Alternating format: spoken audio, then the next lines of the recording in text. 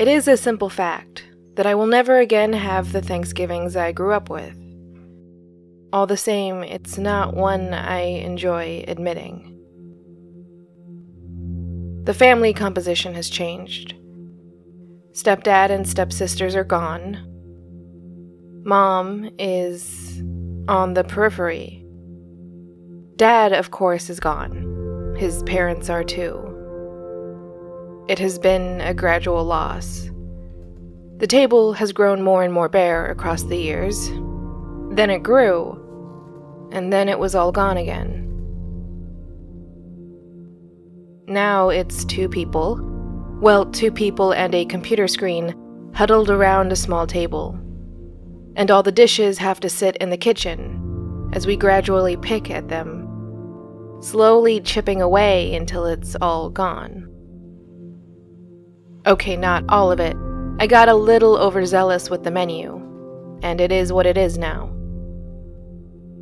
There is a part of me, though, that wants to call this the best Thanksgiving I ever had. Because it's just the parts of it that I think are worth keeping. Good food and good love. Everything else? Well, we didn't bother to bring it into our home. We kept what we wanted and left the trash on the curb. Then again, it just isn't always so simple.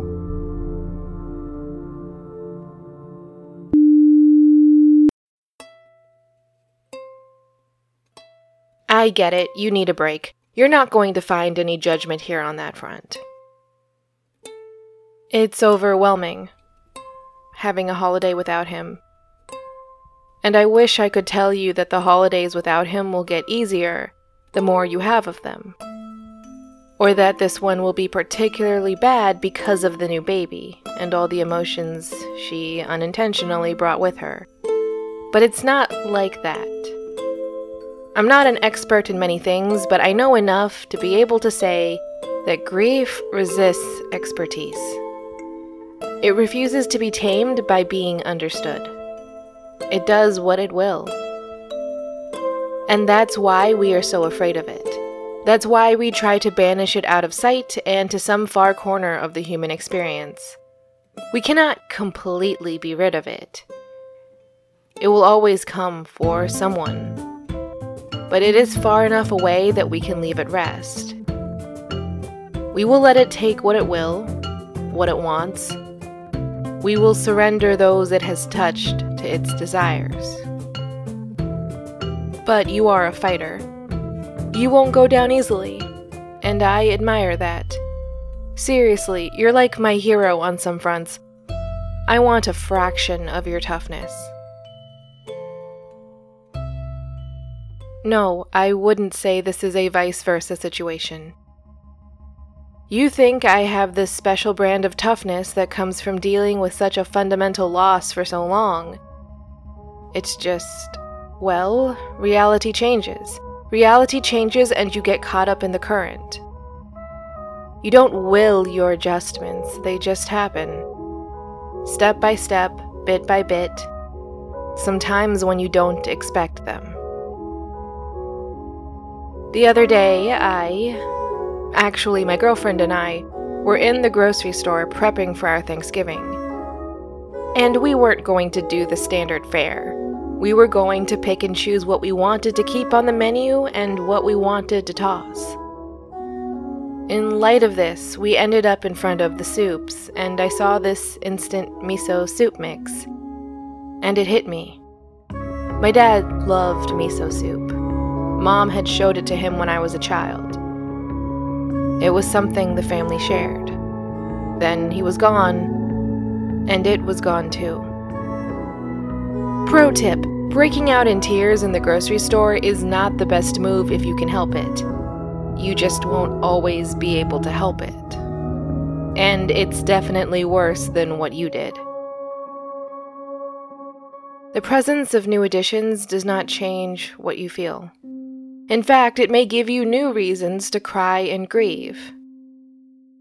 Because to love, in part, is to share joy with the beloved. And he would be so excited to see his new granddaughter, to hold her and coddle her, just like you do. It would be a fight in some regards over who got to hold her when, and in this circumstance, a technical victory is really not a victory at all. There's only so much I can add, or I can tell you. I can give you the assurance that it's okay to grieve, to feel emotions, and to be human. But it's all things I've tried to teach you before, and you did learn them. You did take what I said to heart, but it's a difficult lesson to remember. And you are, how you say, set in your ways. Sure, the lesson isn't here, but it will come back, I'm sure. For now, I will add, do you really think they are not grieving too? Did you miss your daughter setting out an extra plate for him, out of habit? Did you miss the moment your son stepped out for some air, saying the kitchen was too hot? But the kitchen wasn't hot at all. You would have felt the heat through the doorway. There is some strength in showing weakness, in acknowledging the monster in the corner. Stare it in the eyes without flinching. Admit that it is there. Stand in the gap between it and your children. Tame the beast. By showing it you are not afraid.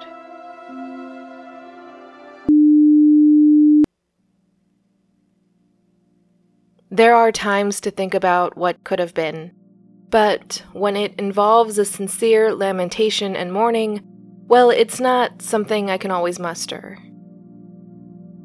My girlfriend and I were talking about my dad's habits, how he never actually used his recipes. He could go by sight and taste alone, and that's why his food was always so good, I told her. He had a destination in mind and not the steps. The steps don't always account for bumps in the road, like if the vinegar is a bit weaker than it should be. And then I went quiet. I don't know why, I just couldn't finish the story. And she reached across the table and took my hand, and we sat there for a while. I still missed him. I still wanted to cry. But it was nice to have her there.